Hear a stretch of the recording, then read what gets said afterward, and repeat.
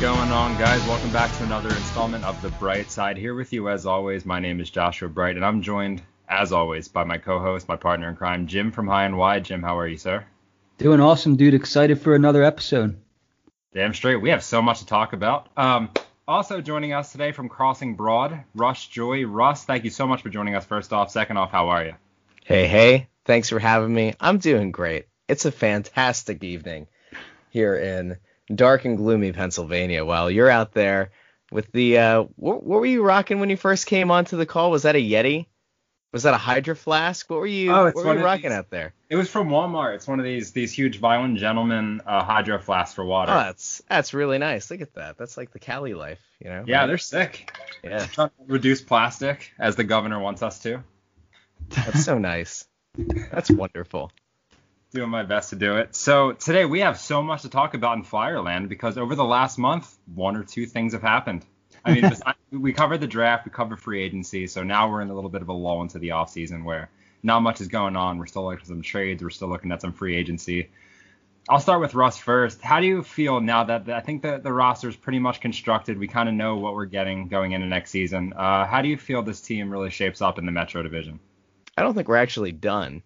So I think that the evaluation part of this equation, I think is really difficult to do, especially relative to the rest of the division, because I just do not believe the Flyers are done constructing their team, for a myriad of reasons, that I'm sure we'll get into at some point. But I mean, right now, I think that they're in an okay enough position. I don't think they're a top 3 team in the conference. I think that they're, I don't know, somewhere in like the 4 to 5 range, maybe. I don't see the Metro as having passed the team by. I do think that they need to make a few improvements, fill a couple of holes, and it'll solidify them as a top 2 team, maybe in the division, all depending on a couple of things. I think they're okay. I think they could certainly be better, and I don't think they're done. So that's where I'm at right now with the orange and black. Fair assessment. Jim, how are you feeling about the team going into, what are we at, October?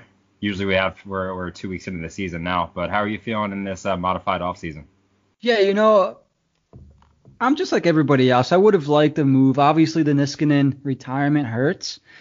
But if, you look at this team, they're still in pretty good shape. My opinion is they're built as a really good regular season team, right? And I expect them to win a lot of games. I expect them to play just as good as last year. They lost guys like Pitlick and Niskanen, and I don't think that's really talked about enough because those are pretty significant losses as far as veteran leadership and guys who play the game physical and gritty. If you look over the Flyers roster, they don't have too many more of those guys. Having said that, we are talking about regular season, and I think they're built to win games in the regular season right now.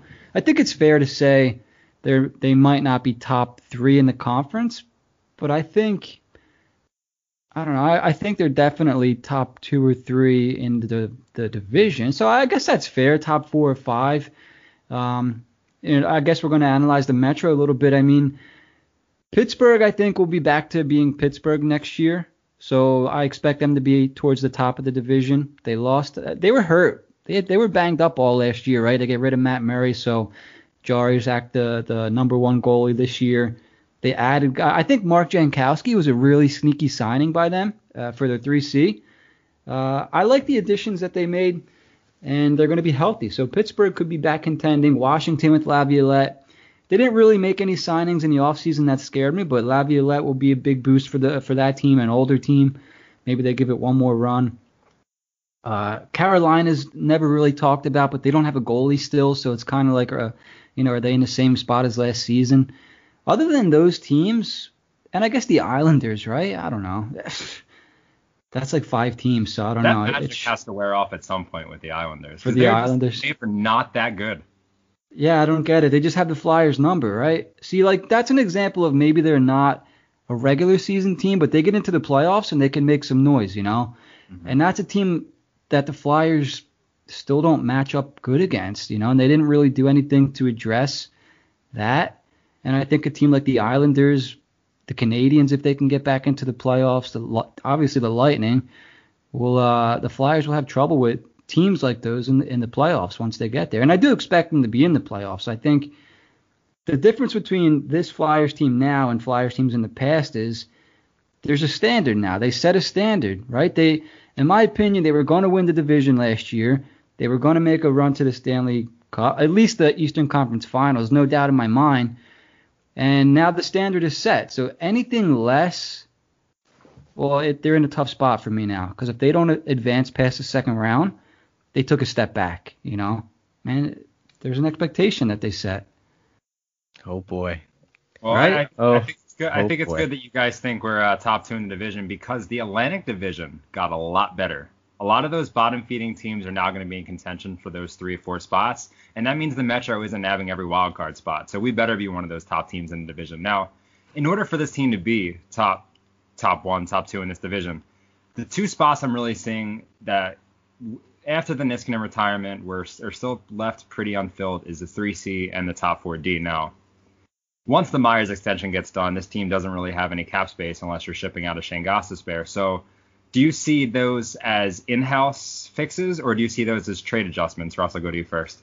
Yeah, you better hope that you can get at least one of them via internal promotion. You can have a really hard time. I know that this is supposed to be the bright side of things, but Nolan Patrick going out and playing some scrimmages out in Brandon doesn't exactly fill my heart with glee and joy.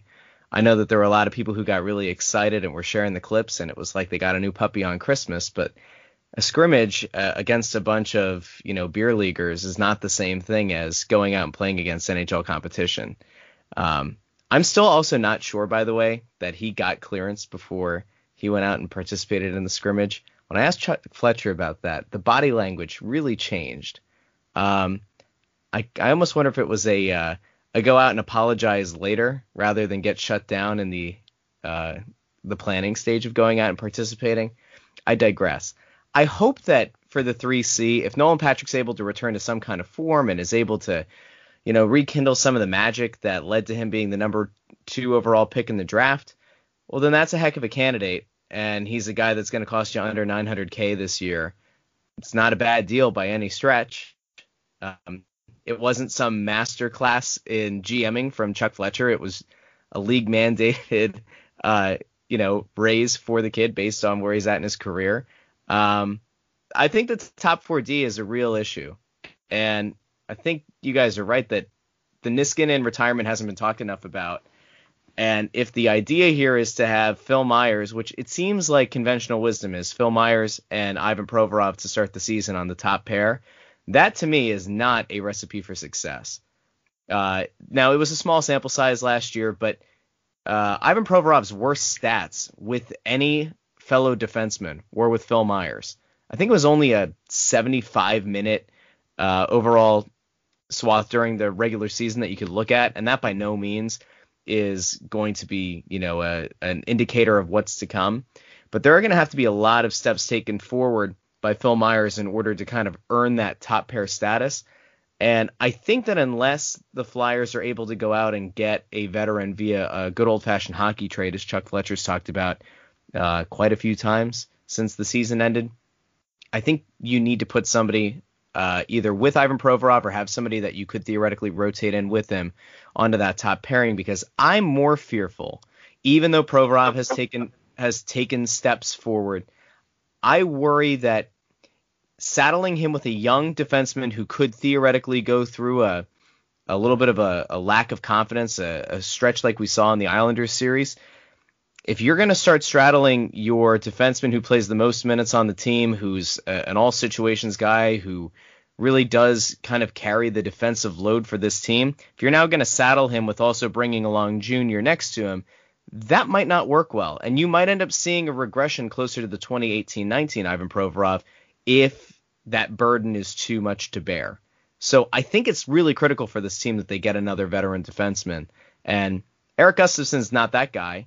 To me, he's a $1.5 million lower cap hit Shane Gostisbehere. The problem, I think, right now is if you're going to get a guy via a good old-fashioned hockey trade, you're going to have to send salary out. and with a flat cap year and with not knowing what the following season's cap is going to look like, I don't know how many teams are lining up for 6th or 7th defenseman on the Flyers, Shane Gostisbehere, at $4.5 million against the cap. But we love the Flyers, and that's the bright side. All right. I think you pretty much hit the nail on the head with all that, especially regarding Gostisbehere. And on past shows on HW, that's what we've been trying to do, is figure out the value of Ghost, because what I think people forget is the flat cap affects guys like him, who didn't really have a ton of value to begin with. Like maybe before the flat cap came around, the Flyers could have, I don't know, maybe they could have shocked some people and got a 2nd or a 3rd or somehow magically. I never thought they could get a pick that high, but there are people out there who are like, oh no, if you don't get a 2nd or 3rd for Ghost, it's a bad trade. I always thought, dude, just moving that 4.5 off the books is a win. So if you can move Ghost for a 3 or a 4, I think you do it just so you have the cap. Now with the flat cap here, it devalues him even more, because who's going to want to take on, a potential project and pay him $4.5 million for not just 1 year, but for 3? I think they're like a year late with trying to move Ghost, in my opinion. I know there are reports that come out that said he's been battling injuries the last couple of years or so, but I think if you're the Flyers, you have to be willing. You have to be ready to take a loss on Ghost almost. And Russ, maybe you can tell us. It looks like maybe they're going to, I don't know, are they going to try Ghost out? There's some people out there are wondering, could we see Ghost and Provorov top pairing again? No. I would cry if I saw that. I really not. would. There's no way. There's practically no chance. Somebody would have to have a lobotomy on the coaching staff to think that's a good idea. Just because it worked over a stretch a couple of years ago doesn't mean that it's going to net positive results now. Where do I even go with this? So there was a situation like this with another Philly team a few years ago when the Sixers stocked up at center and they wasted either Jahlil Okafor or Nerlens Noel. They could have theoretically gotten a high enough pick for one of them, and then they opted not to. They held on to them. It was Colangelo, because he's an idiot. But they held on to these guys until their value had depreciated to a point where you got practically nothing back. You got a fake first-round pick back. And that's kind of where this team is at right now, I think, with Shane Gostisbehere. I don't think that it was ever going to just be a Ghost for a pick deal, though. I think that from this front office's thought or value of what Shane Gostisbehere is, and I think it's also kind of critical that we also point out that the value that fans place on Ghost, or even those of us who are realistic and say, he's probably just a change of scenery guy. He's not garbage, right? He does have some talent. I think it's just not going to work here for a ton of different reasons. If you're Chuck Fletcher, I don't see a scenario where you move on from this guy without getting a player back. A 2nd or 3rd round pick doesn't really do much to help you if you don't have another move that you're planning on. Right. And to me, I think the kind of team that will end up going for a Shane Gostisbehere, the reason that you didn't see a move happen yet is because Fletcher has mentioned a bunch of times about those teams that are currently over the cap, that are 10% over the cap and are going to have to shed salary. And there are going to be teams that are on the flip side that have to reach the salary floor. And so there are certainly teams out there that once the season becomes a realistic thing, once maybe January is starting to kind of come into view and the league decides if they're going to start in a bubble or not, some of these teams are going to realize, we have to reach the cap floor, and Shane Gostisbehere isn't a bad option. And I think at that point, maybe there's a team that has a defenseman that's got 2 years left on a deal at let's say $3.5 million, and maybe he's not great, but it's enough where the other team says, all right, well, this will help us get closer to the floor, and we're also not adverse to getting rid of a more defensive-minded defenseman to try to get this high upside guy who's 3 years removed from a 63-point season. See, that's positive, 63-point season. A lot of people go back to that. So now they got 2 of these guys, so even more positivity. They do. How great is that? Maybe they should put them together. Actually, what? I'm clamoring for that. Maybe they should convert Gustafsson and Shane Gostisbehere to wingers, and then they can play them on the 4th line with Nolan Patrick. How about that? No? And they're set. We don't even need defense, yeah. Yeah. Well, hey, Chuck Fletcher in that interview he did made it clear that Shane Gostisbehere had the best shot on the team. So fuck it, be a winger. Why not? Like, he's obviously not good enough in his own zone. That's the issue. So playing with Coots, playing with Farabee, playing with guys who know how to play in their own zone. I'm at a loss for words because he seemed like in that press conference he was pretty cool with trying both of those guys out. Now, I don't know how much of that is actually what Chuck thinks and how much of that is telling other teams that we believe in these guys just for complete, he's not going to sell easy on these guys. Now, it's that one. From our perspective, are we comfortable with Ghost and Gus both starting on the Flyers team come January 1st is the projection? If you want to win games like 7-6, maybe. Do you have enough scoring to get you the 7? I don't know, James. Like, what do you think? Because the idea of rolling these two guys out, I think the only way that you can do it is if you're going to start with 7 defensemen and you're going to try a bunch of different looks for the first 10 games to try to figure out what look you like the best. How do you best salvage the I don't want to say the reanimated corpse of Justin Braun, but let's be honest, the guy's not exactly fleet of foot at this point in his career. I like Justin Braun. He's a good guy. So do I.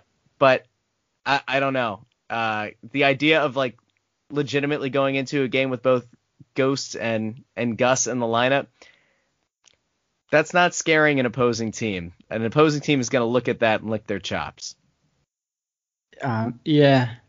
I really haven't watched much of Gustafsson play, so all we know is he scored 60 points a couple years ago, right? What I did see, though, just checking out his stats, he seems to put up points no matter where he plays in whatever league for whatever team. So I found that a little bit interesting. I'm intrigued to see what he's going to do for the Flyers on a 1-year contract, because you figure if he wants to get, he's got an opportunity to get another decent deal if he plays well this year. He's 28 years old. I don't know how I feel about him playing in the top 4 for the Flyers, which, I don't think it's going to happen, but based off one of Chuck Fletcher's last press conferences, it sounded like they're comfortable playing him on the right side. And then I'm even thinking, like, do I want Travis Sanheim playing with this guy? Ideally, what I wanted to see is kind of what they did with Niskanen and Braun last year. I think Myers started out on that third pairing and kind of worked his way up past Braun. Braun moved down to the third pairing.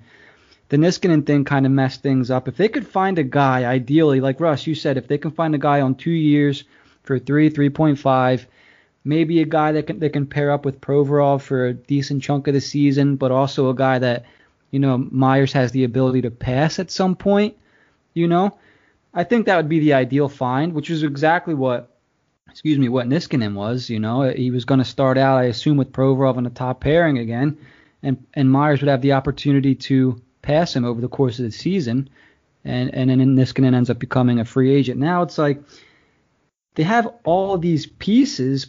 They have a bunch of squares and they have a bunch of round holes that they can't fit these squares in, A bunch of left-handed defensemen, left-handed shot defensemen, and what they really need is a top 4 right-handed pairing defenseman. So I don't know. I really don't know what they're going to do. And then all the talk that we hear is it's going to be for Patrik Laine, and he's like, well, he'd be nice to have, really. Like, I'm all for trading for Patrik Laine, but he's not really what they need, though, So I don't know what they're going to do, man. I don't know. The signing was baffling to me. I hated the Gustafsson signing at first. Then I thought about him like, well, this means Ghost is definitely gone, right? And a week later, he's still here, so I don't know. Well, there are a few ways to look at it. The Laine thing isn't dead yet. That's I think the biggest takeaway right now at this point in the offseason is that the Patrik Laine sweepstakes, while they've cooled off a bit, are not done. They're not over. Because Winnipeg's in a no-win situation, right? So play out the scenario if you're Winnipeg. You've got this guy who theoretically could be a 40-plus goal scorer, who's still ridiculously young and has already potted plenty of goals over the course of his young career. He's a guy who's going to cost you at least $9 million over probably, 6 or 7 seasons, in theory. He's a restricted free agent after this year. Now, GMs are kind of gutless in the league because they're more or less collude. But, let's just say for a second that Patrik Laine hits hits restricted free agency, and some GM says, you know what, that's exactly the kind of guy we need. And now all of a sudden an offer sheet is floated out. Are we really to believe that Winnipeg is going to want to pay $9+ million a year for Patrik Laine? No, they're not going to want to. So then if you're that GM, if you're Chevy, do you really want to sit back and say, all right, I'll take the picks? That certainly doesn't help your job security, right? That doesn't give you anything that helps you in the immediate future. So then what's your other option? You try to get the best deal you can right now, which is when Laine's value is at its highest, because whatever team acquires him is going to have him for the entirety of the season. You could play the really dumb game, which is we're going to hang on to him and wait for a team to get desperate at the deadline, which I think is like pretty much organizational suicide at that point, because at that point, everybody's going to call your bluff.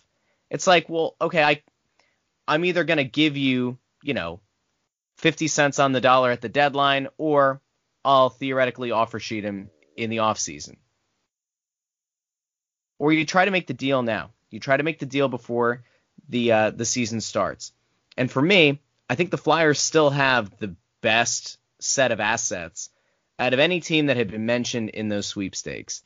And the issue that I think Flyers fans especially are going to have to kind of come to grips with is this isn't just like if the Laine deal happens, I don't think it'll just be for Laine. And if the Flyers execute a trade, it's not going to be for like a bunch of spare parts.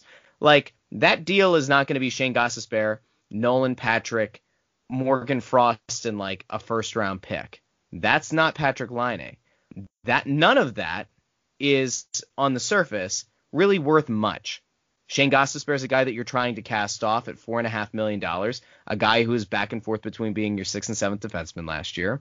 Nolan Patrick's got a migraine disorder that very likely could be related to his concussions. Nobody seems to know, wink, wink. But every once in a while, during a media availability, there's we don't know.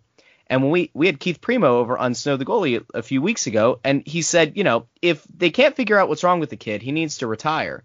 And he needs to get himself set for his life, because his life is more important. If it turns out that it's, from concussions and they can identify that, he's like, well, then you take the time away and you can get better. Like, oddly enough, post-concussion in the mind of Keith Primo is less of a big deal in terms of recovering than just not knowing what's causing this migraine disorder. Mm-hmm. So is Nolan Patrick really that attractive of a piece? Probably not. And then Morgan Frost, Morgan Frost is a really solid player. He's got great vision. In theory, he could be your best playmaker. He could develop into your best playmaker since Claude Giroux. Is that a guarantee? No. And then you've got picks. So, like, that deal had been floated out. And I know, like, at the time, people were like, well, that's too much to give up for Patrik Laine. How many 40-goal scorers are there in the league? Right. How many guys with 50-goal ceilings that are as young as he is, that have played as many seasons in the NHL already, exist? And what's it going to cost you? And here's the answer. It's going to cost you at least one of the untouchables that you have set in your heart and your mind. And so if that's a guy that you really want to go after, which I think instantly makes them a better team, it might not be a need, but over the course of like the next 5 or 6 years, having a reliable sniper on your team, very helpful. It's going to cost you an untouchable. It might actually cost you more than that. And you have to make the decision, if you're Chuck Fletcher, is that something that you're willing to do? And if so, how do you fill the holes that you're going to create by making such a deal? Yeah, it's been floated around there a lot that Winnipeg has been unwavering in their asking price for Patrik Laine. And a lot of people have theorized that there's Travis Sanheim, that there's Travis Konecny, and it's starting to seem like it's both right now that Chevy's asking for. And I think that's why you're not seeing a deal being done. But now, going back to what you said, does Chevy get a little desperate when we get closer to the season to unload Laine, or is you think he's actually going to try and ride this out and sell him off at the deadline? Depends on if he's bold or he's stupid, right? Because once the season starts, his negotiating leverage drops dramatically. Because let's say the Flyers have the best set of assets, right? Say the season starts in a bubble, and after 15 games, the Flyers are like kind of a fringe playoff team. They haven't had the greatest start. Am I to believe that in a flat cap year where teams are not going to generate the gate revenue that's the lifeblood of their organizations, that Dave Scott, who's been, from what I've gathered, pretty removed from the situation at this point, am I to believe that he's going to want to open up the Comcast Spectacor checkbook for Patrik Laine? No, not at that point. Now, you could probably sell that idea in the offseason, and if the team has a solid run to start, and then things start to open up, the world starts to kind of go back to some semblance of normal, a vaccine is distributed, there's a solid enough efficiency rate of it, and by like March, fans are kind of allowed back into arenas, and you can start to generate that revenue again, well, then I think it's an easier sell.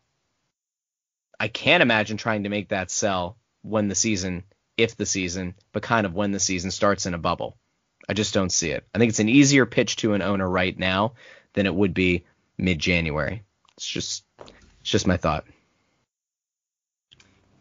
I think there's some revenue to be seen in a Patrik Laine trade from a jersey sale perspective. I think that's one selling point you can give to bring in a Laine now. I think he'd be the most purchased jersey if a deal were to go down. Yeah, but that's not. I mean, that gets you some. But to give you perspective on like how much a team loses, the Flyers lose at least $1 million per game that isn't being played at Wells Fargo Center with a packed house.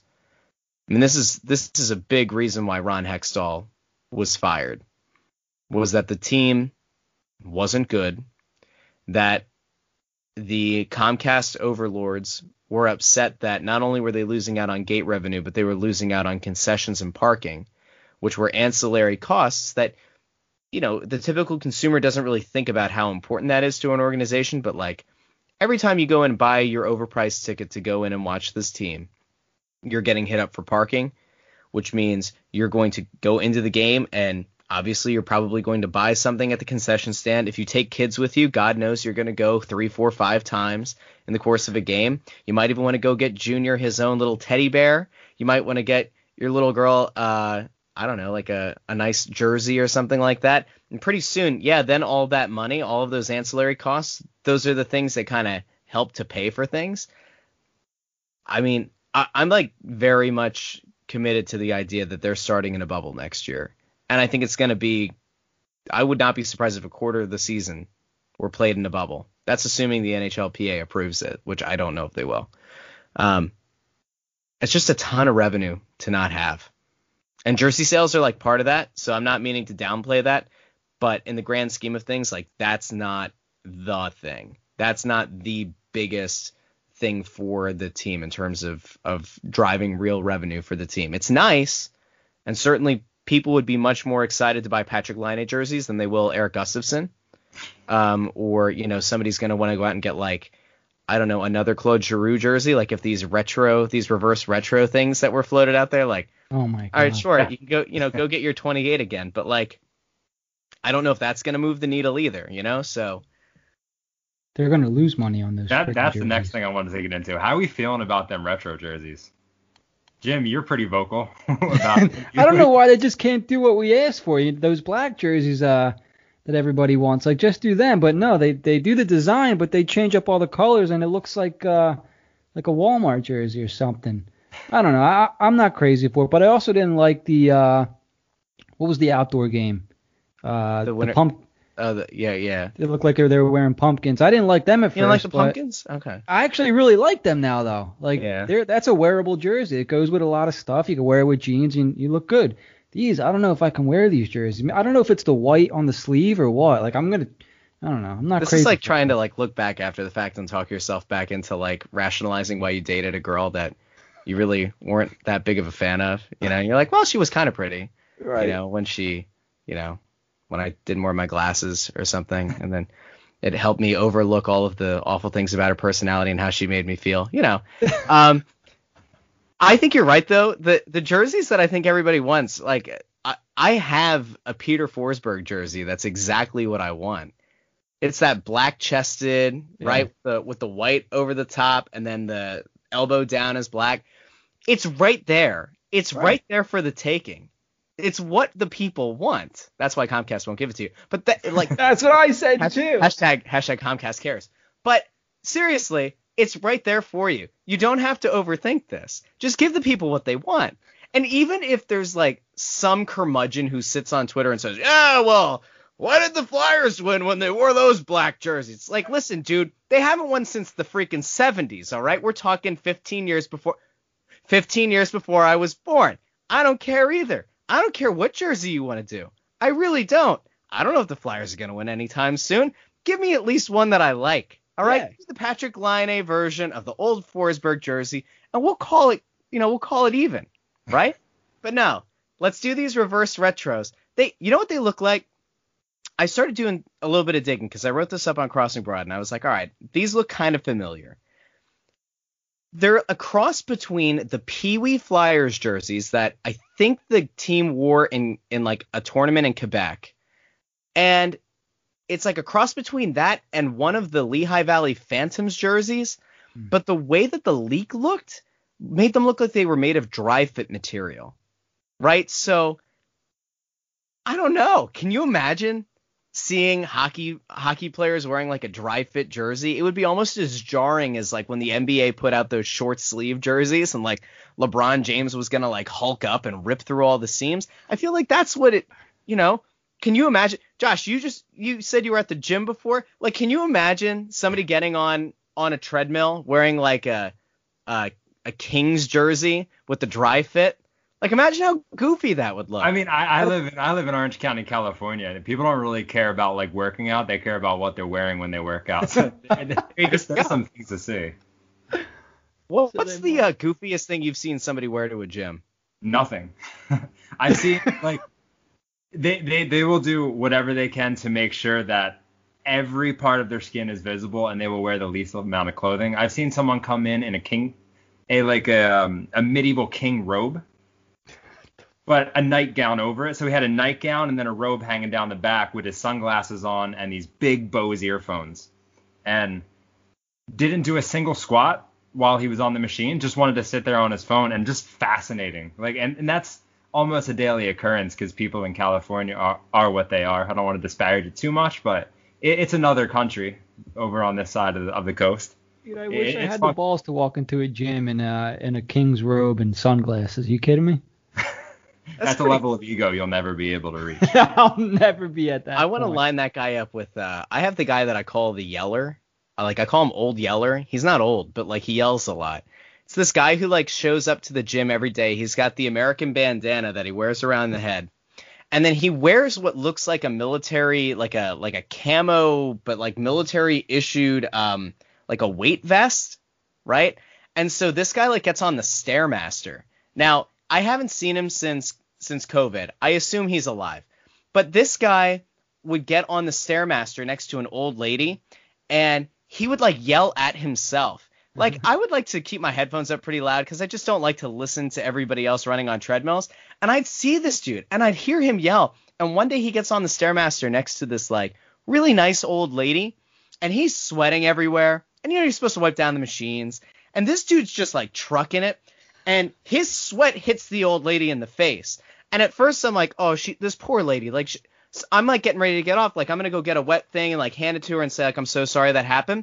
She stops what she's doing, looks at him, and in like the nicest way ever was like, you need to change what you're doing. And yelling guy looks over at old lady. We're going to call her Bertha. He looks at Bertha. The fear of God strikes this man in the face. He apologizes, gets down, gets the wipes down everything, gets her like a bunch of stuff. And I'm like, this is a great moment. He's not going to be a tool anymore. He gets off the Stairmaster, gets on the treadmill next to me, starts screaming at the top of his lungs about Bertha. I'm like, what the hell's wrong with you? So I want to get these guys together because I think that the weighted vest guy and the medieval robe, like I love this. I think he'd fit in real well out in this psychotic state that I'm in. Give them a podcast. Could you imagine? Their numbers are going to be ridiculous. Yeah. Wow.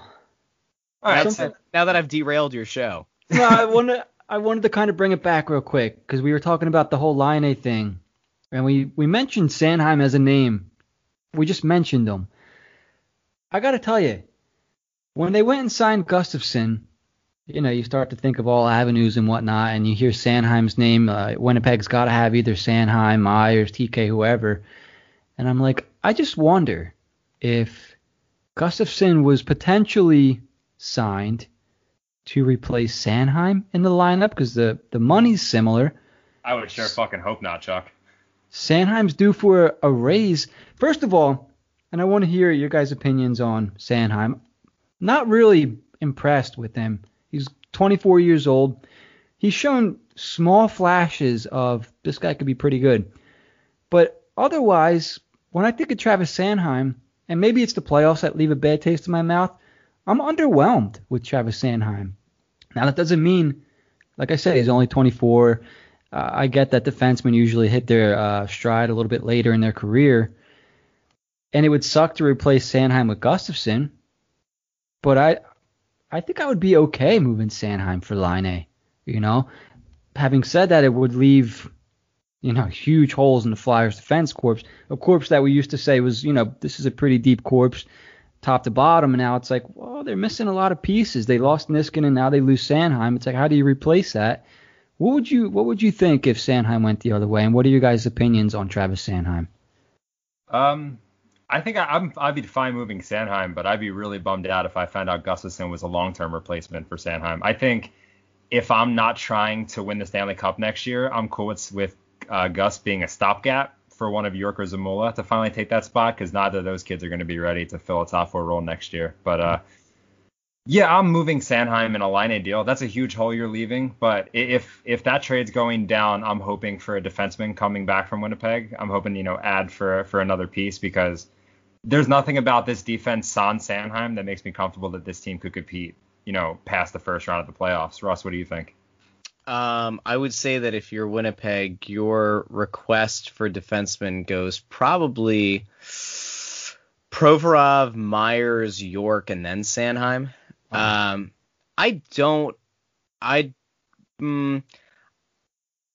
Teams are more interested in Phil Myers than they are Travis Sanheim. As they should be. And I think that the idea that Gustafsson was hired or was signed to replace Sanheim long term is insane. That's not what that is. So you can put that fear to rest. There's no way. Gustafsson was signed to be a stopgap until the team could kind of take a better assessment. I think they really do want to see what Zamula has. I think that of any young defenseman, he'll be one that's going to get a legitimate look. Now, that doesn't mean that he's going to start the season with the Flyers. It's entirely possible that you see him as like a mid-season call-up, maybe earlier. But I think that Vigneault was impressed enough. He mentioned Zamula a few times. When questions came up about Zamula, he didn't just shrug them off like he did with like Morgan Frost, for example. But yeah, I mean, in a Laine deal, do you trade Sanheim? You do, and you don't really think twice about it. I mean, I like Sanheim a lot. Like, by the way, when Provorov was, struggling in 18-19, Travis Sanheim was really good.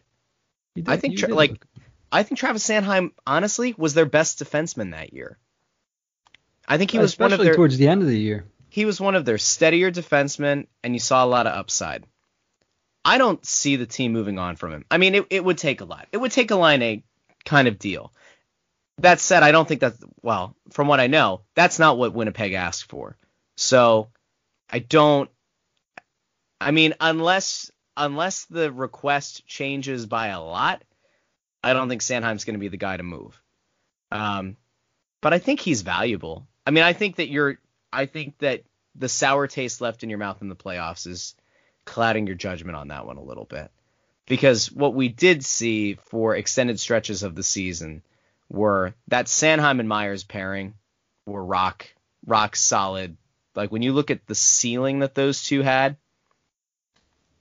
if you I'll make people mad.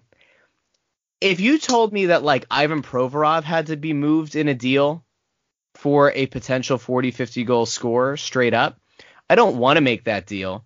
But I'm also, like I said before, I'm not convinced that unless you have somebody who's steady next to him like Niskanen was, I'm not positive that you're going to get that number one defenseman form from him again.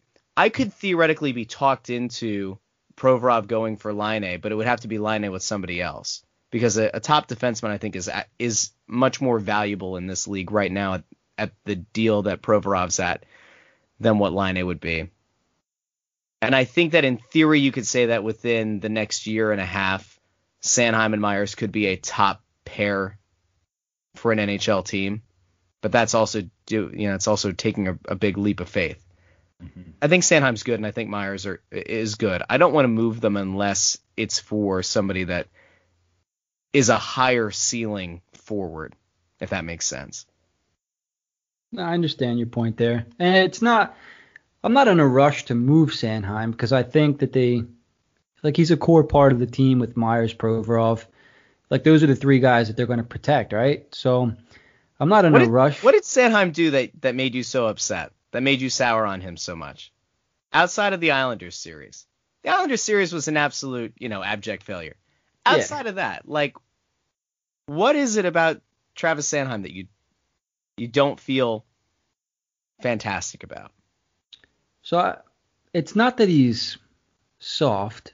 I'm not calling him soft, but there's something about him where I just don't see like an alpha type presence, or he always, at least to me, I just try to read body language, right? Because I'm not around players like you are. I try to read into what players say, because that's all we can do. And he just doesn't come off as like an alpha type player or a very confident player to me. And then when I see it on the ice, I don't know if he's second guessing himself, or maybe it's playing with another guy like Myers, but it doesn't look like he's entirely confident all the time. And it kind of bugs me a little bit about Sanheim. And maybe it is also the playoffs that left a sour taste, because I feel a similar way to Travis Konechny. But you're right. I mean, in 18-19, Sanheim looked great. I would like to see him play on the power play more. I'm wondering why he's not on the power play more, because personally I think he'd be better suited to run a power play than Ivan Provorov. But what's the reason that we're not seeing it? There's a reason why we're not seeing it, and it's bugging me. So on past shows, I'm kind of like, okay, it's time to take the training wheels off of these guys. Give them 20 minutes a night, let them play on the power play. Let's see if he can run it, if he can handle it. And I'm like, well, if we're not seeing it, there's a reason. What's the reason? So I don't know. I guess that's why I question Sanheim a little bit, is because I don't think that he's a confident player. Maybe that sounds dumb. I don't know. Josh, I don't know if I could stay on the show, because at this point he's now besmirched the name of Travis Sanheim and Travis Konechny, which I'm pretty sure makes him a Travisist, which I just can't support that. We could talk Travis Konechny too. Yeah. I could talk about him. I know it's the bright side. It won't be too bright talking about Konechny. I don't think Sanheim's soft. I think that he's a young player that had his worst stretch as a Flyer in their most important series. Yeah. But in fairness, a lot of guys on this team had their worst stretch of the season against the Islanders. So it wasn't as if he was the only one who looked like that, right? Not true. So there's your bright side. He's certainly not as bad as he was in that Islanders series.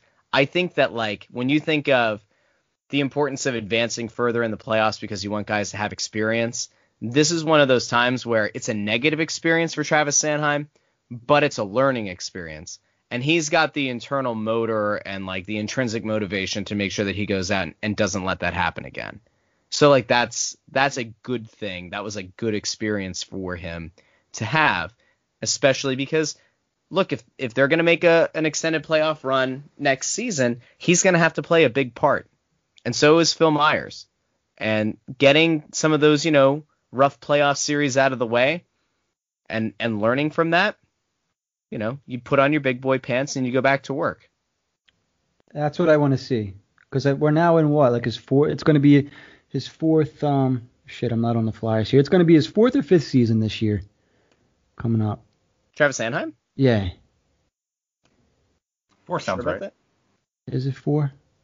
Okay, so it'll be technically his third full season. He played 49 games as a rookie. Yeah. So we'll call it his fourth. I mean, I guess like 3 years is really nothing, and I guess he's produced for a player of his age. but I want to see it. Like I guess it's maybe like a little bit of impatience from me because for so long all we heard was kids, kids, kids. And now they're here and it's like, okay, dude, like you've been in the league 3 years. It's going to be your 4th year. I want to see you put up 40 points. I want to see you on the power play. I want to see you take over a shift. Right? Because I don't know. You're right. You are right to want him on the power play. And that's the thing that I've kind of been clamoring for, especially over like the last year. It's interesting that he hasn't gotten more power play time. And by the way, big reason that Erik Gustafsson signed with the Flyers is because he expects to have significant power play time. That was a thing that I asked him and got cherry picked by ESPN in their article about him. Thanks, ESPN. Thanks for the shout out. But no, like he signed because he wanted power play time. So unless you're going to move Ivan Provorov off, and again, if the idea is start the season with him and Phil Myers on the top pair, then maybe that's where you see the team try to get away from Provorov having to carry so much of the load. Maybe he's not the quarterback on the top power play. Maybe that goes to Gustafsson, and maybe you see Sanheim on PP2. Like I don't know necessarily. I do think that you're right to want to see more of Travis Sanheim on the power play. I think people that are like, Ghost fans should have wanted to see more Ghost on the power play when he was going to play, because at 5-on-5, like, I don't know, you're not really getting much. So, like, if you're going to play a guy, like, play him to his strengths. Right? So, I'm hoping that we're going to see an expanded, role for Travis Sanheim, at least on the power play in the upcoming season. It's just a matter of you don't have that many choices. It's not like you've got 3 power play units that you're going to roll out, right? So, I don't know. I think it's going to be a hard thing to sell to get Ivan Provorov off that top power play for the sake of getting Sanheim on it. Maybe it'll happen. I don't know. Yeah, James, if you want to see Travis Sanheim with a 40-point season, I think your best bet is to find a way to get Sergei Bobrovsky back in the Metro Division, because I think he has a knack for getting 2 goals against him per game. I think he's done it 3 times in his career. There was a time, I want to say it was 2 years ago on the first power play, that I believe they went with 2 defensemen. I think it was Provy and Sanheim on the right circle. It's probably a bad idea, and I'm probably an idiot for even suggesting it. But if Ghost has the best shot and he's somehow in this lineup, I would like to see him not power playing the quarterback in the power play, because we've seen so many odd man rushes go the other way when he's the last line of defense. So if you want Ghost to be in your lineup and you want him to be on the power play, I think he should be paired with another defenseman. I think they did that decently at times with the second power play unit using 2 defensemen. You saw Niskanen out there a lot too. Yeah, I think Sanheim is going to be a step for the second power play. I think you want to see more out of him. I don't believe they're going to ever take Provorov off that top power play. So you have a lot of options on that second power play, because if Ghost is in this lineup and Gus is in this lineup and Sanheim is on this lineup, I don't see how they sit 2 of the more offensive defensemen for a Travis Sanheim unless he's taking huge strides offensively. Does that bother you guys a little bit, though? Like, what are we waiting for with Sanheim, or can he just not do it? I think he can do it. Well, like why? Like, I don't know. It just, the moves that they make lead me to believe that maybe they're not confident Sanheim can run a power play. And then, we hear a lot, like, if you want to beat this Flyers deal, all you got to do is pressure them. Like, that's what the Islanders did. That's how the Islanders pretty much beat the Flyers. They pressured them in their own zone. They beat them with the forecheck, and guys like Sanheim coughed the puck up. That bothers me a little bit with Sanheim. I feel like that's the book on him a little bit. If you want him to turn the puck over, pressure him, because he will. And it's like, well, when are you going to outgrow that? And if I'm wrong, feel free to tell me that I'm wrong. I just think, like, dude, you're going to be 25 next year. That's not young anymore. Like, you're not really a kid. Like, you're a vet in the league 4 years. Like, let's go.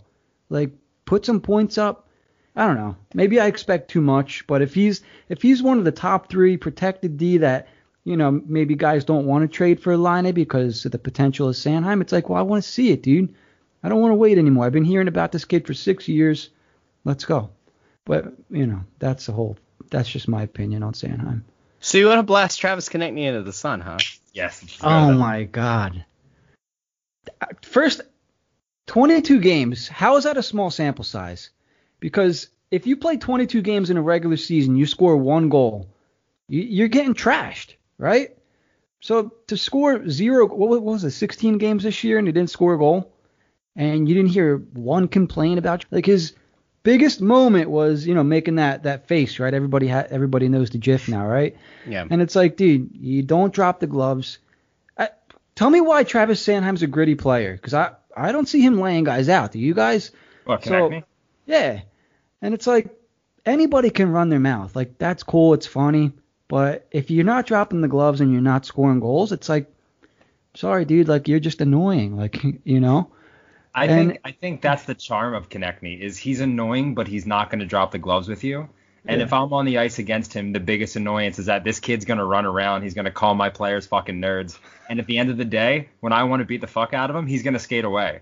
That's what I like about Konechny. And recency bias aside, because his playoffs were frustrating, he was the team's best scorer, and I think he's going to continue to take strides that way.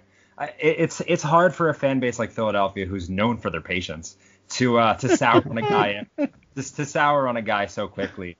But he's only going to get better. I mean, if you're moving, there was a lot of talk for Konechny for Laine, which I don't think is something that would ever happen. I'm sure it was talked about, but it doesn't really, I don't know. But in Travis Konechny's case, the Flyers are good on wing, but he's kind of the bar for all the young guys we have coming up. That's what you hope they become, is a Travis Konechny. And 5-on-5, I think he gives you a little more than Patrik Laine would give you, unless Laine is performing to the top visibility, which I'm sure he will at some point. And Laine is obviously going to fix your power play, but I think you're getting a lot out of Travis Konechny. He's already kind of married himself to the fan base. They would ride in the streets if he's traded. And with a little confidence, I think he's a guy who could put up 30 goals. What do you think, Russ? Am I going too crazy here on TK? No, I think that it's probably worth noting that if it weren't for cancer, Oscar Lindblom probably would have led the team in points for the season, because he was when he went out with the diagnosis. And they're obviously not the same player. I think that the thing about Konechny is, he's certainly endeared himself to the fans. He is a nuisance, which everybody likes.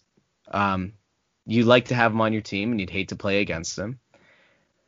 I think that, like, for all the people who have kind of gone out of their way since the Laine rumors came up and said, well, this isn't a guy that you really need, you have to kind of ask yourself, is Travis Konechny the guy that you want to lead the team in points?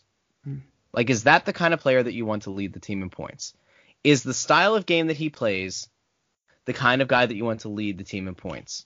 I like Travis Konechny a lot. We had him on the show. He's a really nice guy. When we go into the locker room, who's one of the first guys that we go and have back and forth with and banter away from the cameras? Travis Konechny. Really good guy. I like him. Doesn't cloud my judgment. I don't think that he should be your leading point scorer. Honestly, well, I don't want to get into the trash the core thing, but, like, you have guys that are, that add up to what, $24.5 million between your captain, Jake Voracek, and JVR. Those are guys who should be legitimately putting up somewhere close to maybe like the top or second most points on the team, right? Even at their stage of their career. They're getting paid to do that. They're not doing that.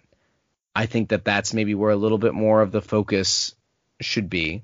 I think that, Konechny could be a 30-goal scorer, but I think that the line that he plays on has to also be a little bit more consistent. And I think that, like, one of the things that came out of last year that I think is going to cloud people's judgment, and I think might come back to haunt some people, is, Kevin Hayes had a really good season. Kevin Hayes was invaluable for that locker room. Kevin Hayes was a guy who that locker room desperately needed. They needed somebody to bring levity and to not make it the most miserable place, the most miserable hellhole on the planet Earth, which is what it was in 1819. Even after wins, it felt like you were walking into a morgue. So Kevin Hayes was really important, but I don't think that Kevin Hayes is this, like, legitimate 2C that it looked like he played as a year ago. When he was signed by the Flyers, I said at the time, like, he's a 2.5C. He's a guy that you want to sign to temporarily take the 2C with the hope that Nolan Patrick would pass him. Or if you wanted to extrapolate and now put that into this upcoming season, he's a guy that, like, you would want to be your 2C, and maybe Morgan Frost puts on some more muscle and presses out of camp and makes the team, and at some point Morgan Frost becomes your 2C, and Kevin Hayes is there as a really good number 3C, or interchangeable between 2 and 3C. Travis Konechny, I think, could be a 30-goal scorer, but I think he needs to be with probably Sean Couturier for it to happen. And I think he would need to play almost the entire season with Sean Couturier to make that happen. Because I'm not exactly convinced that the Flyers have another center that plays to Konechny's strengths in the same way, that also is, stacked across the board in a way that puts him in advantageous positions. I do think he could be that guy, but I also don't want him to be the top scorer on the team. I don't think that's what he's getting paid to do, and I don't think that's his role. I think expecting that is kind of, I don't know. It's like getting mad at somebody for not living up to a role they were never supposed to play. It's like getting mad at the lunch lady for not serving filet mignon. Like, it's great that she brought it that one time, but like, that's not what she's supposed to do. Like, she's got your Salisbury steak. She's got your country fried steak. Don't get mad at her for not having, your expensive dry aged beef. That's not her thing. You're making me hungry over here, dude. I'm looking up Travis Konechny numbers because we're talking 30 goals for Travis Konechny. And without having the stats in front of me, he was never a big power play goal scorer, I don't believe. So it's like, is he going to score 30 even strength goals? I don't know. That just seems not. Well, I mean, he was on track. He had 24 goals this year in 66 games. So I think he was very close to getting to 30. Close. Yeah. And in terms of like the power play, he had 5 power play goals this year. So only 5 of his 24.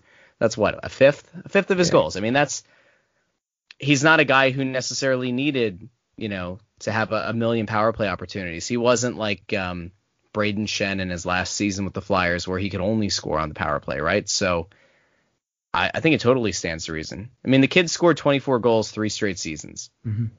He played all but one game in his second full season with the team. He got 24 and 82 and 18-19, and then had 24 and 66. Like I think he was on track for it. Yeah, he would have beat his career high in goals, and he already had his most productive season in terms of points and assists, which was good to see. I'm not a fan of TK. So, like, I know, like, the way I talk about him, it's like, Jim's a TK hater, but he's a Travister or whatever. Like, he's okay. The live games that I went to this year, he was the guy I enjoyed watching the most, Yeah. Mm-hmm. I think if you can put him in a trade for a guy like Laine, I do it every day of the week. The Flyers didn't have trouble scoring, or maybe they did. I don't know. I can't remember now, but their biggest issue was the power play, right? Mm-hmm. And I would make the move. I would trade a guy that can score even strength for a guy that can, put the puck in the net on the PK like Laine. If you really want to fix the problem, there you go. I don't know if this is all hypothetical because who knows if that's ever going to happen. But personally, I would trade Konechny in a heartbeat for it. I would put him in a trade for a guy like Laine because it'll never happen 1-for-1. Yeah, I don't know. And like I said, it's because of the playoffs that I'm a little bit down on TK, but if I'm looking at this roster, it goes into I can't remember if I made the point on this show or not. If you're looking at the Flyers roster, they're a really good regular season team, I think. But if they get matched up with a team like the Islanders or the Lightning or even the Habs again, I don't know. Are they going to be able to hold their weight? Like, is TK the guy that's going to be able to put the puck in the net against those guys? I don't know. I don't think so. And he didn't do anything to change my mind either, so I'm a little bit down on playoff TK, I guess. Yeah, I mean, I don't think anyone on that team, with the exception of Carter Hart, was exceptional in the entirety of the playoffs. I mean, Voracek had a great first round. I think the Sanheim-Myers pairing was pretty good in the first round, and no one equivalently looked good in the second series against the Islanders. But I think overall, next year in the playoffs, hopefully, that the first lines get going, you get your depth scoring going, and you have the defense that moves the puck, and Carter Hart is playing like Carter Hart again. I think it's a much different playoff series. Montreal doesn't scare me the way they play. New York Islanders I mean, they play a very structured game, but on paper they're not a team as good as the Flyers. You know, if this team fires on all cylinders, if they live up to what they look like on paper, I think they're a very dangerous playoff team. But you know, it's all hypotheticals for now. Russ, what do you think? I think that at this point,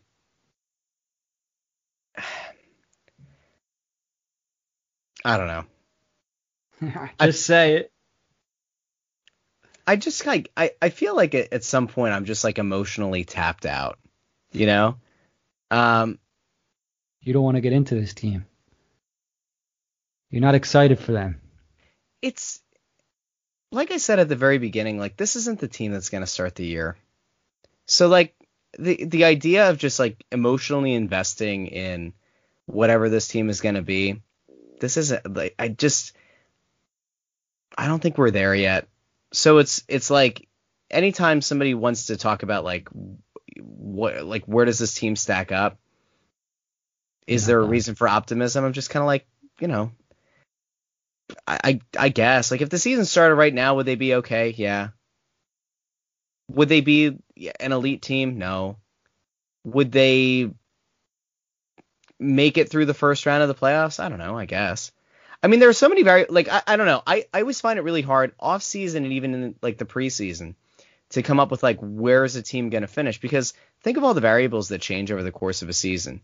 You've got injuries, you've got trade acquisitions that happen, you've got kids that, you know, get a call up and then end up flipping the script on its head. You get teams that are totally underwhelming. You get a massive injury to a couple top teams that throws everything sideways. You get a team that should have been near the top that ends up as a, you know, a lower seed in the playoffs that blows up the whole playoff bracket. You know what I mean? Like, I guess I'm not in the business of being a prognosticator, I guess. If that makes sense. Yeah, fair enough. Yeah, just I mean, free agency is really slowed down now. The NHL is kind of just the offseason's in a lull. Now we're just kind of waiting to find out when we're going to be playing games, and there's some interesting remaining free agent names. So, Russ, you're a pretty plugged in guy. So there's some names left. The Flyers have little cap space. Do you see them make any more acquisitions through signings? I know Fletcher said they're still talking to agents. They're still talking to teams. Do you think there's anything that's close, or do you think this is a big wait and see? You know, we got expansion next year. We can't commit to anyone long term kind of thing. See, I don't necessarily know if it's the fear of expansion, because that's running your team out of fear, which is something that I brought up with Fletcher before, specifically about like RFA deals, because the Myers and Nolan Patrick deals, they come up. This is before Nolan signed the qualifying offer. But he said, like, you can't run your team based out of fear. It just doesn't make sense to do that. I don't see the team making a signing unless it's for well below market value. Like you said, they don't really have cap space. This all comes back to, like, my overarching theme right now. Macro view, I think the team is, like, 85% of what it's going to be, right? I still think that they're going to make at least one hockey trade that's a 1-for-1 or 2-for-2. And that might plug some holes, and then we'll see some internal options that fill in. I think it would take I don't know. If there's a guy that really catches your eye at like $1 million a year, 1.2 or something like that, and you can make a couple of contracts, you know, move a few things around to try to accommodate it, then like maybe it makes sense. I just don't get the feeling that the Flyers are enamored with anybody who's out on the market at this point. So I think, you know, anybody who's hoping for a move via free agency, like I wouldn't say to hold your breath. And I think if they do end up getting somebody, it's going to be someone who's on what's more or less a 1-year prove it deal, right? Where it's flat cap year sucks. I didn't get what I wanted. I held out longer than I probably should have. My agent got in my ear, and I never should have let it happen. And so, like, even, what was it? The Taylor Hall signing, right? They caught everybody off guard to go to Buffalo. Like, I think it's a loser move because I don't think Buffalo is very good. And, like, I think that if you're Taylor Hall and if your idea was, I want to pad my stats, well, you could have padded your stats and also had a shot at a Stanley Cup, right? Like, there weren't a million teams that had the cap space that would have been needed. But like Buffalo, really? So I think like if you're the Flyers, if you go out and you think that you can find somebody that you think is, is worthwhile and a guy who wants to do some kind of a prove it deal, then cool. I haven't been plugged in today. Anthony Duclair hasn't signed anywhere yet, right? Right. Like, I know that people think the Flyers are really deep on the wings, which is true, but like Duclair had a good year a season ago. He's only 25. Like, that's a name that I would like to see. I haven't gotten the feeling that the Flyers have even like kicked the tires on Anthony Duclair. Do I think that like it would make sense? I do, because I think that whatever kind of hockey trade you're going to end up making, you might have to part with a wing. So it doesn't like I don't see a reason that you wouldn't want to go out and get a guy like Duclair to come in and play like a middle six role for you. That's not a bad thing. And he's certainly not going to get paid, $5 million for this year, right? Like, the longer this drags on, the worse it's going to drag for him. Because once some of these teams that, need to get to the salary floor start to take on bad deals, I don't know where the money's going to come from for the remaining free agents. And unless the idea is to go like championship chasing for a season and take like $1 million deal with like I don't know, name whatever top contending team you want. I don't know where he ends up. But, like, that's a guy that, at least from my vantage point, I would like to see the Flyers kick the tires on. I don't think they're going to, but I think they should. So, I think it's going to just be a wait and see. That's where I'm at, guys. I think it's going to be a wait and see. Like I said, I think the Winnipeg thing is going to... If it's not Line A, I know that there are a couple of other guys that the Flyers have kicked the tires on with Winnipeg. I know that they had conversations with Winnipeg a season ago about a couple of other forwards on that team. You want to see them get Line A, but like they've done their due diligence on a few other players from the Jets. So I think that like ultimately a deal, I would say, is like 60% gets done with Winnipeg, but it might not be for Line A. It might be for someone else. Gotcha. Does that name happen to rhyme with Yak Yaslavic by any chance? No. Well, I heard he wants a fresh start from Winnipeg. He'd be an interesting name to take a look at. So, what can I say? I know that the Flyers have at least what's the best way to put this without getting anybody in trouble? I think that, what did you say? Yak, what was his name? Yaslavic. Yak Slovic? Yeah. I think that Yak is somebody that may have been bantered about. But is that really a guy that moves the needle for you? Mm-hmm. Is he a good player? Yeah. Is he young? Yeah. Could he theoretically help your team? Sure. But if James over there is mad at Travis Konechny at 23-24, I don't know if Yak is really going to do much to help his mental health either. So, good player as part of like a 2-for-2 trade or a 2-for-3 or a 3-for-3 trade. I think you could maybe see Yak as we put a little mustache on the actual guy. Maybe that is part of it. But I think that's kind of where we're at. I think that Winnipeg and Philly make almost too much sense to see a deal go down. They need a center. They need defense. Flyers have at least organizational depth at center, and they certainly have guys, they have defensemen that they could theoretically trade. I don't know. Does the deal get done? I think eventually. Yeah. Don't hold the gun to my head about it, though. It's not going to change my answer. Could you imagine? I would be very excited to see the tweet when Philadelphia makes a trade for Winnipeg and Patrick Laine is not in that right box. Yeah. The absolute outrage that would ensue. Well, yeah, that would be great. I would love to be on Twitter all day that day. I could just see it now. I do wonder at some point if maybe the guy that they end up kind of circling back to. Let's go with initials so we don't say the name. N.E. I was going to mention that, dude. Interesting. Because if you remember back to a season ago, like he was a guy that was being discussed in a ghost trade. Yeah. And I don't think that Winnipeg would necessarily be motivated to trade him for a package that's centered around Ghost. But like, again, there's another forward that the Flyers have at least had some form of interest or discussions about with Winnipeg. So again, like it just makes too much sense, which is why maybe it doesn't happen. But for my money, I think I will be shocked if the Flyers don't make a trade, and I will be at least somewhat surprised if they don't make a trade with Winnipeg before the season starts. Well, it's going to ruffle the feathers of a lot of people. I think that's an exciting prospect. Dude, I'm looking at playoffs here. 2 goals in 25 playoff games. No, I'm just kidding. What in the world has happened to you? The first thing you said when you mentioned those initials was the playoff bubble struggles and the narrative around him finally getting his first goal in the playoffs. I knew that was coming at some point. I'm surprised it took so long. Nah, 20. And as much as I bust TK's balls, I know he's only 23, 24. This kid's a little bigger, 6 foot. I don't know. I'm not saying it'd be a trade just for a trade. Would it be a top line guy if they traded for Ehlers? I don't know. Nah. Well, nah. Like, that'd be cool and everything because it's a move, but somebody else would have to come back because he's not really and I hate even saying that, he's not a need. Like, we already have regular season TK. What do you think the Flyers need? So my need for them is like Niskanen, basically.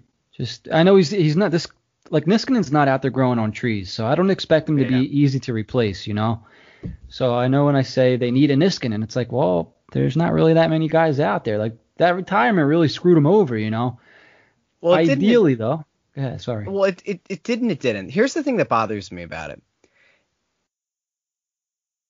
Chuck said that Niskanen called him while he was on the way back from the bubble, right? So Chuck knew for at least a month and a half. I mean, it feels like an eternity ago since the Flyers played against the Islanders.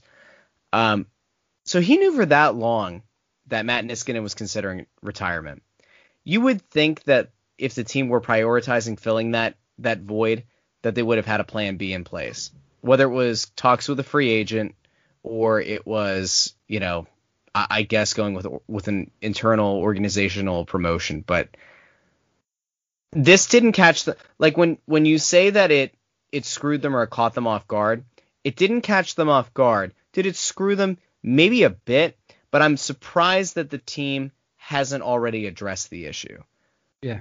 So I don't necessarily think that it's like Niskanen screwed them, because I don't think he did. Like, he gave them heads up. Yeah.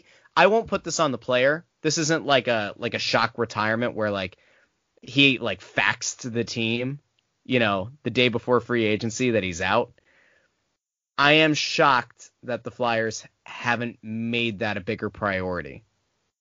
And if I remember correctly, when I asked Fletcher specifically about it, because people were kind of focused in on the role that Niskanen plays on the ice, which to me isn't necessarily as much of the other intangibles that the young defensemen have cited about Niskanen throughout the season.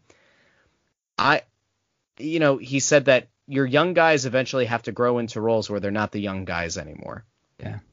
And so, maybe that is the calculus that they've done as an organization, is that they think Provorov is ready to lead the pack, is ready to kind of take, Myers along for the ride with them. They think that Gustafsson and Sanheim can play together, and Haig and Braun are going to be your third pair. Maybe that's the thought. I find it hard to believe, and I don't necessarily think that it's a smart idea. But if that's what they end up going with, I mean, the Flyers have started with worse defensive groupings to start a year.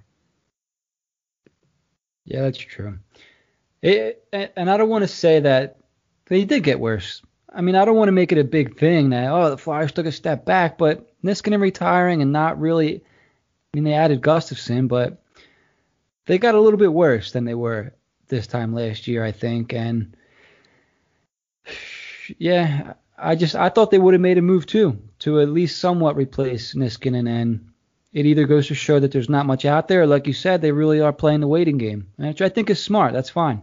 They got another 2 months, a month and a half, whatever it is, till training camp, and then the season starts up. So I guess as fans, it's like, here we are waiting around, and hopefully they actually do something. Does this mean Eklund was wrong about the Flyers going after Chara?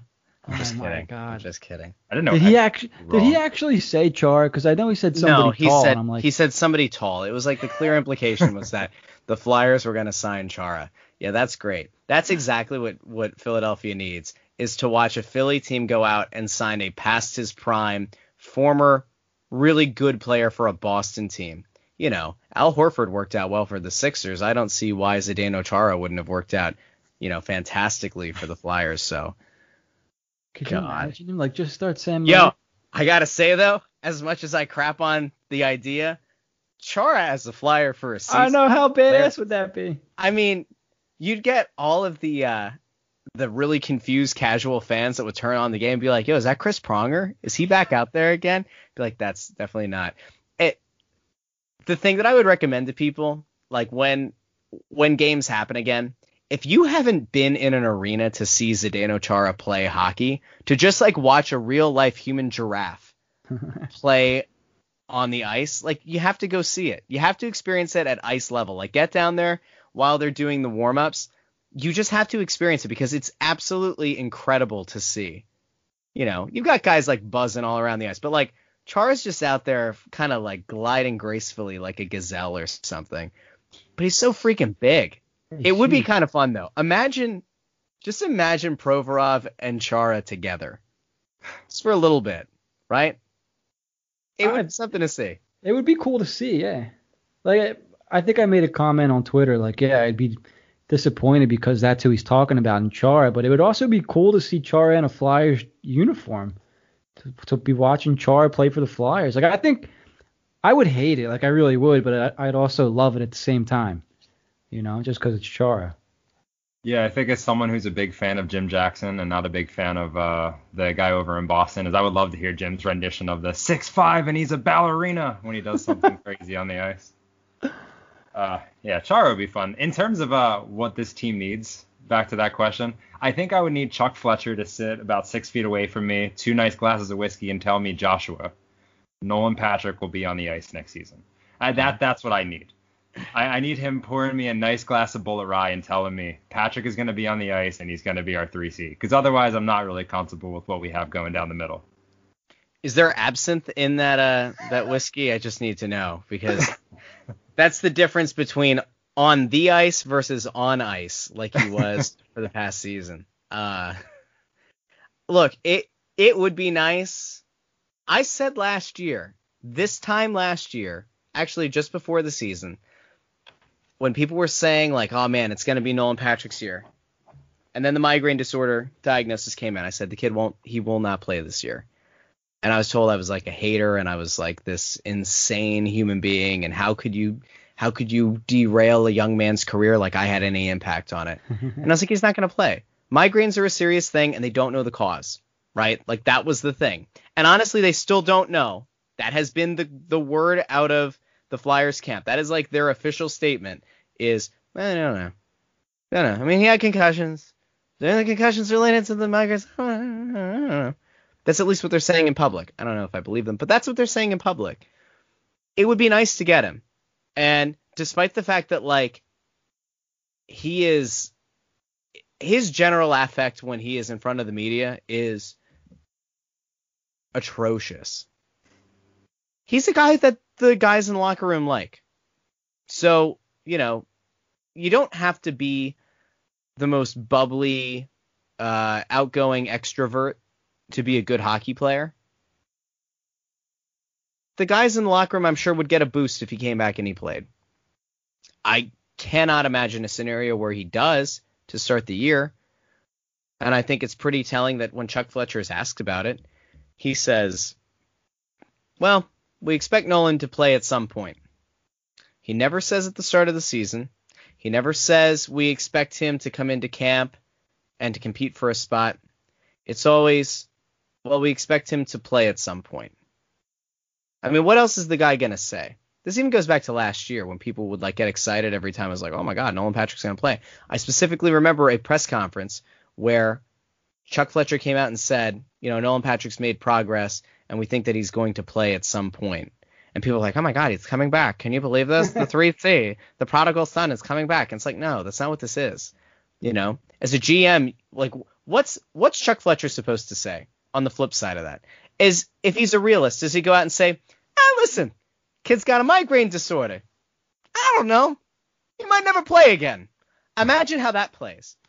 And if just on the off chance that there's a team that's interested in him as like part of a package for like a player that plays hockey and doesn't have a migraine disorder, I mean, you've effectively cratered any value the guy has, right? If you go out and admit something like that. So every time somebody gets excited, I'm like, I don't want to crap on it. I don't want to rain on anybody's parade. This, after all, is the bright side. The bright side to this is I can't imagine he misses an entire season again. I think that there will be an effort to get him on the ice. My problem is, and like mark the timestamp and come back to me if this blows up in my face. I think there's a decent enough chance that he plays at some point in the first 20 games of the season. But I think the problem is going to be you're going to have Nolan Patrick on this roster, but you're not going to be able to rely on him game in and game out by virtue of what the disorder is. And until they figure out what the actual genesis of the migraine disorder is, I don't know how you design a treatment plan that gets this kid back to like a normal functioning life, and then a normal functioning life that also includes playing hockey at a professional level. I could just see this becoming kind of like remember when Peter Forsberg played for the Flyers and it was like, all right, he's in for a game and then he misses one or two because he has that boot issue again. Remember when that was always the thing? It was just like the never-ending saga of Peter Forsberg can't get his skates right. Mm-hmm. I feel like that's going to end up being what this season's going to be for Nolan Patrick. He'll play, like he'll be available sometimes, and people are going to get really mad because in a game that maybe has seeding implications, he's not going to play. And I worry about the negativity. Like, I think fans have been really patient with him, as they should be. But I do think there's like a chance that this gets ugly really quickly if he plays, and then like in an important game, he's not playing. And you have enough, you have enough mouth breathers on Twitter who say, oh, he just has headaches, just give him Tylenol. Like, that's a legitimate thing. So if those people exist, and we have to assume that there are more of them than just on Twitter, then it probably stands to reason that people are going to get kind of nasty to the kid if he does come back and then can't play consistently. So, yeah, you're right. Getting Nolan Patrick back would be really nice. Getting back Nolan Patrick, the former number 2 overall pick, would be great. It's also worth noting that Nolan Patrick, despite the fact that he played at such a young age to start his career in the NHL, is not a game-changing talent and was not a game-changing talent when he was playing consistently at the NHL level. Again, he's young, and so if you want to go back and kind of beat that drum, that's fine. But he was not a difference-making player when he was healthy, quote-unquote. I can't imagine that even if he comes back this year that he's going to be a game-breaking talent, fitting or earning that number 2 overall pick status, if that makes sense. I think it's a fair assessment. Yeah, exactly what you said at the tail end there is kind of what I said on HW. I think it was yesterday about, the Philly fan base and Nolan Patrick, because if this drags on, people are going to start turning on him. If he comes back, and like you said, it's a migraine thing. Like, you don't know when this is going to come back. And let's say that scenario does play out. Like we know how Philly is, right? Like, we're, for the most part, like you call them mouth breathers, and I love that word there. But people are going to turn on him quick. You're going to start seeing names flying around, and it's like, you know what? It might be better off for this kid if he just played somewhere else. And like you said, with the whole Chuck Fletcher thing, you can't say that you're not sure what's causing the migraines, or you don't know when he's going to come back. You have to say you expect him to play sometime. I don't know if you can still add him in a trade like that or whatnot, but I've said many times I don't think Nolan Patrick, and I know this is the bright side, and this is not very bright, but I don't see him ever playing for the Flyers again. I just don't see it. There's too many factors that kind of make me think he's done here, Would I love to see it? Absolutely, but I just don't see it. I thought that at the end of the regular season, like the real regular season, not the return to play, I would have agreed with you. I think that what they've probably found in the trade market is that he doesn't really have much value. And so at this point, it's almost like a reclamation project. And it's either trying to build up some kind of value for an in-season trade or hoping that he comes back to some sort of a quasi-valuable player. I would have agreed with you that he was done. He had already played his last game. I'm not totally sold on it right now because I don't think there's much of a market for him until he can prove that he's healthy. Yeah, it sucks.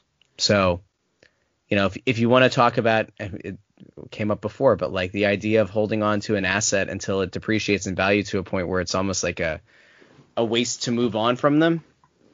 I mean, gotta hang on to it. You at that point, I think there ends up being a high enough potential. Like if his camp and the doctors from the Flyers talk and they think that this kid can come back and they want to roll the dice on it, then I think you kind of have to see what you have, because it'll look really bad if he's the third piece of a trade for a somewhat difference maker, and then next year comes back, they get a real diagnosis, and all of a sudden he's that number 2 overall pick.